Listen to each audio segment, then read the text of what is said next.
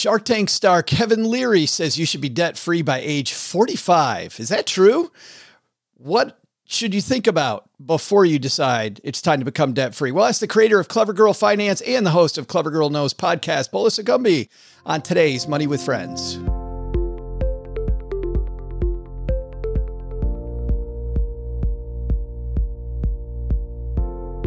Welcome back to the Money with Friends podcast, coming to you live from my mom's half-finished basement in Texarkana, Texas, where we make the Stacking Benjamin show. I'm Joe Saul-Sehy. And I'm Bola Sokunbi. I am pretending to be snowed into my office so my kids don't bother me. They think there's a huge mound that they can't get through. Very smart. This is the podcast where Bola and I are going to cover a recent story ripped from the financial press. This one is from, I believe, from CNBC. It is. Not only do we read them like some podcasts, but we dive into how they affect your wallet and what you can do to invest, save. And today we're going to talk about paying down debt more effectively. And if that's not enough, we'll give you a takeaway at the end of today's show that you can take with you to be better with money from now on. Today's show is brought to you by Tiller Money. Win with your 2021 financial goals with Tiller Money. Keep a clear view of your finances in one place. See how you can make the most of your money. Track your net worth with flexible spreadsheets automated by Tiller Money. It's tillerhq.com/MWF. Lost Joe. He should be right back. There you are. Tiller Money, tillerhq.com/MWF. All of a sudden I heard badoop and you were bye-bye. But we're going to keep it going. So Bola's back with us. I am sad that this is the last time that we're back together. Not the last time. Well, I mean, not the last time. The last time here, but you know. Yeah, not the last time forever, but the last time on this season with Money with Friends. Tell me, do you guys at your house, are you Christmas people? It's Christmas Eve. I'm trying to be a Christmas person. So I have overbought presents and I realize that now I have to wrap them because I bought them, but I've decorated. I'm trying to make it exciting and, you know, I'm trying.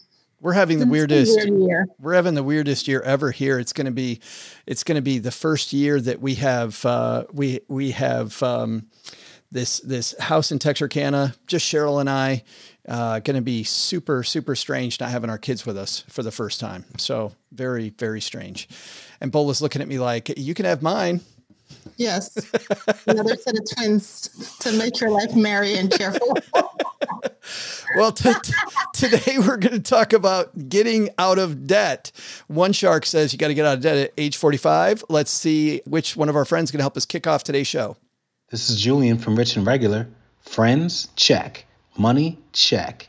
Friends with money? Let's do this. All right, this piece comes to us from CNBC. It's written by Megan DiMatteo. Kevin O'Leary, the headline reads, says you should be debt-free by 45.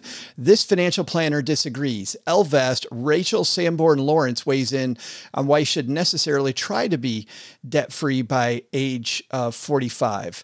O'Leary says, by the way, that most careers start in early 20s and end in the mid 60s. O'Leary said in an interview with CNBC's Make It. So when you're 45 years old, the game's more than half over and you better be out of debt because you're going to use the rest of the innings in that game to accrue capital. While O'Leary's advice might resonate with some, Rachel Sanborn Lawrence at Elvest says that aiming to be debt-free by 45 might be ill-advised. Not only is it unrealistic for many, it might also mean you leave money on the table.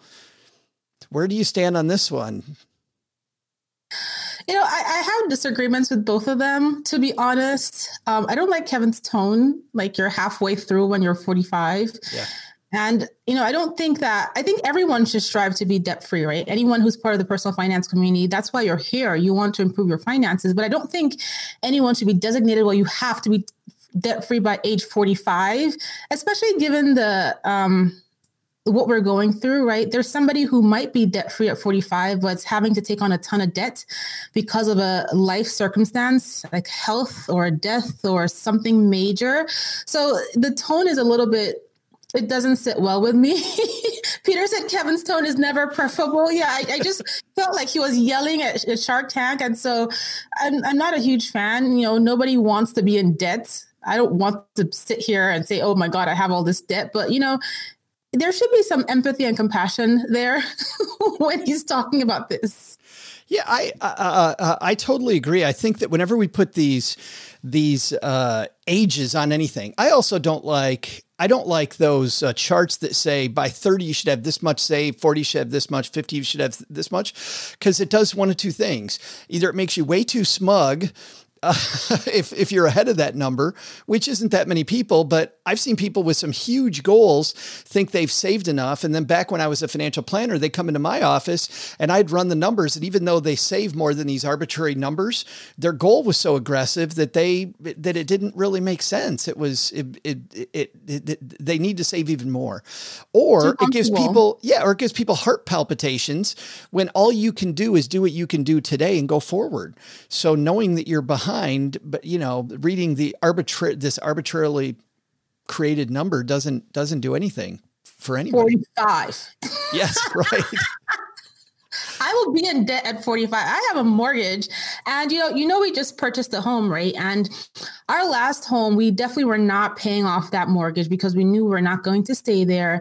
And we did sell it, right? And we just purchased a new home. And, we took advantage of a super, super low interest rate. I don't think I'm paying off this mortgage anytime soon because I'm going to repurpose that money to other opportunities. So Kevin O'Leary might not like me, and that's okay. You're going to be all right if you and Kevin O'Leary aren't buddies? I'm perfectly fine. I'm in debt. I have a mortgage. Well, let's talk about this. But let's talk about the woman from Elvest for a second. What does she mean when she says you might be leaving money on the table by paying your debt off early? Yeah. So basically she's saying that depending on the interest rate of the debt that you have, she's twofold. Depending on the interest rate of the debt that you have, it might make more sense to invest that money to get a bigger return. So let's say, everybody says the return on the stock market on average is about 8%. If your debt is like 2%, it makes sense to invest that money and then just pay your debt as you can, but take advantage of that opportunity to invest. And then you also have to think about the fact that, most people come out of college with debt, right? And you still want to be able to take advantage of free matches from your employer if you are employed by an employer that offers a free match, right? And so you may focus on, getting that free match, contributing enough, and not necessarily putting that money towards debt. And so she's saying basically leaving money on the table is the potential earnings that you can make if you pursued a higher interest rate from investing versus paying down low interest debt. So there are times where it makes sense to aggressively pursue debt, high interest debt, credit card debt that's not associated to any assets, right? But sometimes it makes sense to invest, and sometimes life happens, right? People's financial statuses change, and I feel like rich people like Kevin, unfortunately, some in the personal finance space just have this I'm better than you because my finances are together. Kevin's a millionaire, billionaire, whatever he is. He can tell people to be debt-free by 45. It's not his problem, right? And again, empathy, Kevin, please. And I learned from a mentor early on that every discussion is a cube, and the quicker you can see the other side of the cube, which is somebody else's point of view, the better off you're going to be. And definitely Kevin doesn't seem to be looking at, but it seems to shock nobody who's sitting here with us as we make too much Shark Tank. Yes. Everybody seems to think that you're not getting any empathy. Our friend Jason from Frugal says empathy is not going to come from Kevin O'Leary. That's not going to happen. You know what I found, Bola, when I was a financial planner is that when we would actually do a financial plan and we would strategize, if you were ahead of the game, it was all even without doing the math of the interest rate math that you're talking about. Most people like to pay off their debt early. Like even if the debt's at 2% and they could take it, make 8%, if they're ahead of the game and that interest rate doesn't matter, they would rather pay off the debt, even though the math worked the other way. But for a lot of people, they were behind. And for those people that were behind, putting money toward their debt when it could be compounding much faster was a way better way to go. Yeah. I mean, it depends on everybody's financial circumstance, right? Yeah. If you have high interest debt and the debt is bothering you mentally, emotionally, it's affecting relationships, and you want to focus on paying it off, then that's the plan that makes sense for you. If you feel like I want to pursue the opportunity of, investing to take advantage of higher earnings versus my debt percentage, and that's a plan that works for you.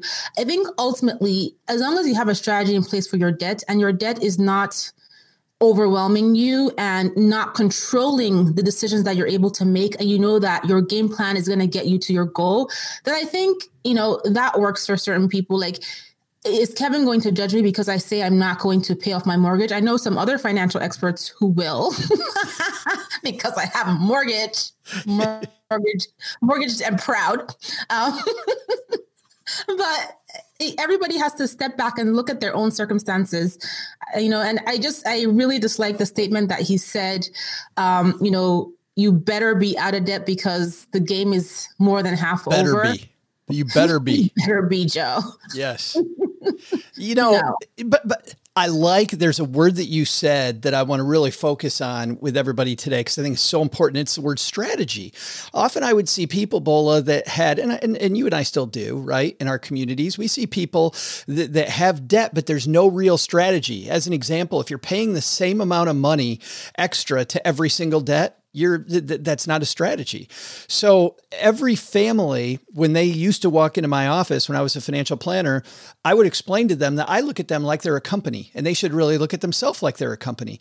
And with the CFO of the company, what would they do with their debt? They would have this debt pay down strategy. And I'll give you an example too about debt with a strategy. Often you can pay off your debt in 15 years, or 30 or 20 or 18. But people forget that whatever the bank's terms are not, you don't have to pay it based on the bank's terms. I would ask people why they took out a 15-year loan. They'd say, well, because the bank said 15 or 30 and I don't want to have a mortgage for 30.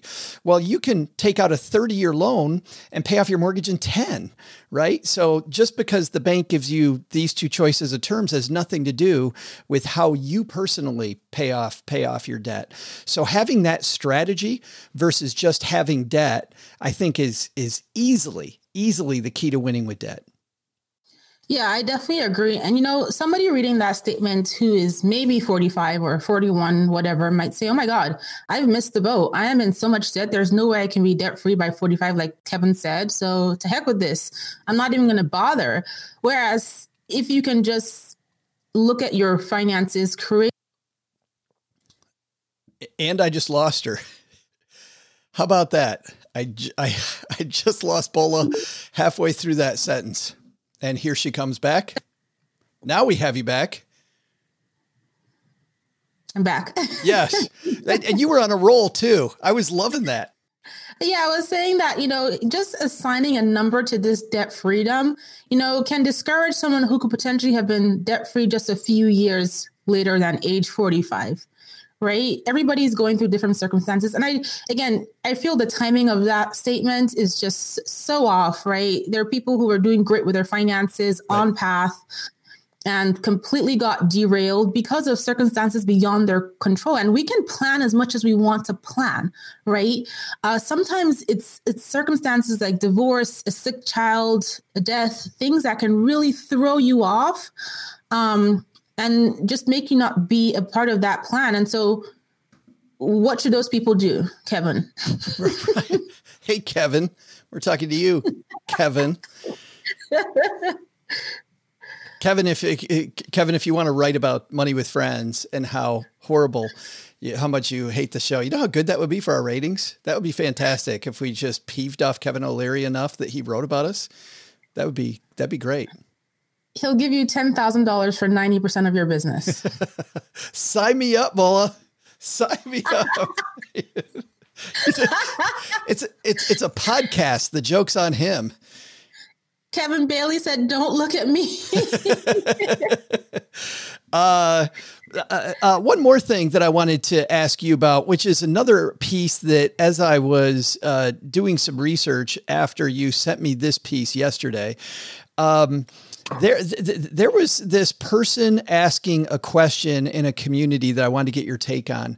She is in her 70s, has a 30-year mortgage on her house, and has realized that she doesn't have enough money to live her lifestyle and pay it off, or at least she doesn't think that she does. So she was asking this community, should I just make minimum payments? For me, should I just make minimum payments then on my mortgage and accept the fact that I'm going to have this mortgage forever? Or should I try to get it paid off before I die? I would sell the house. You'd live a good life. You'd sell the house. Retirement. Yeah. I mean, I think there's this whole American dream of you have to own a home to as part of your financial success, as part of your retirement plan. But there's no rule about home ownership, right? Home ownership is not the American dream that it once was.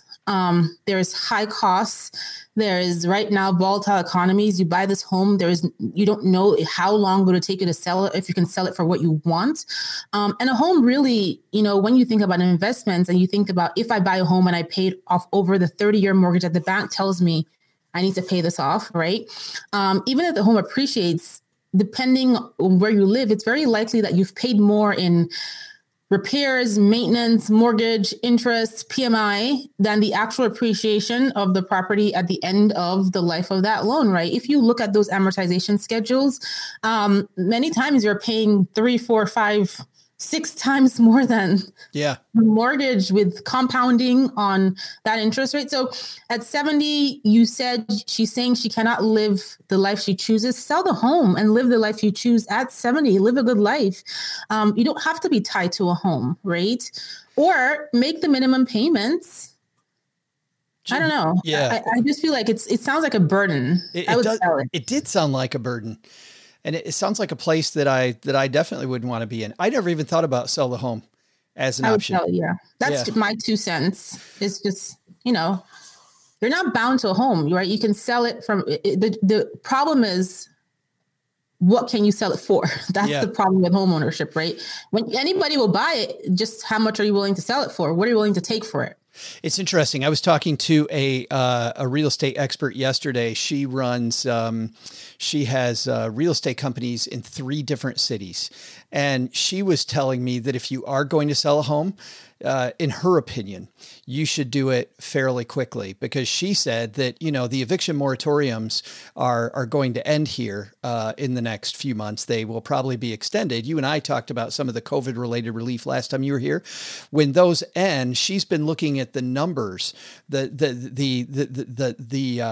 number of people that owe a ton of money on their mortgage and haven't been making the mortgage payment and will end up losing their house in the next few months. And she predicts that a year from now, we're going to be back in that situation we were back in 2007, 2008, where you have maybe not the same, but you're going to have a lot of houses on the market versus now where it's really tight.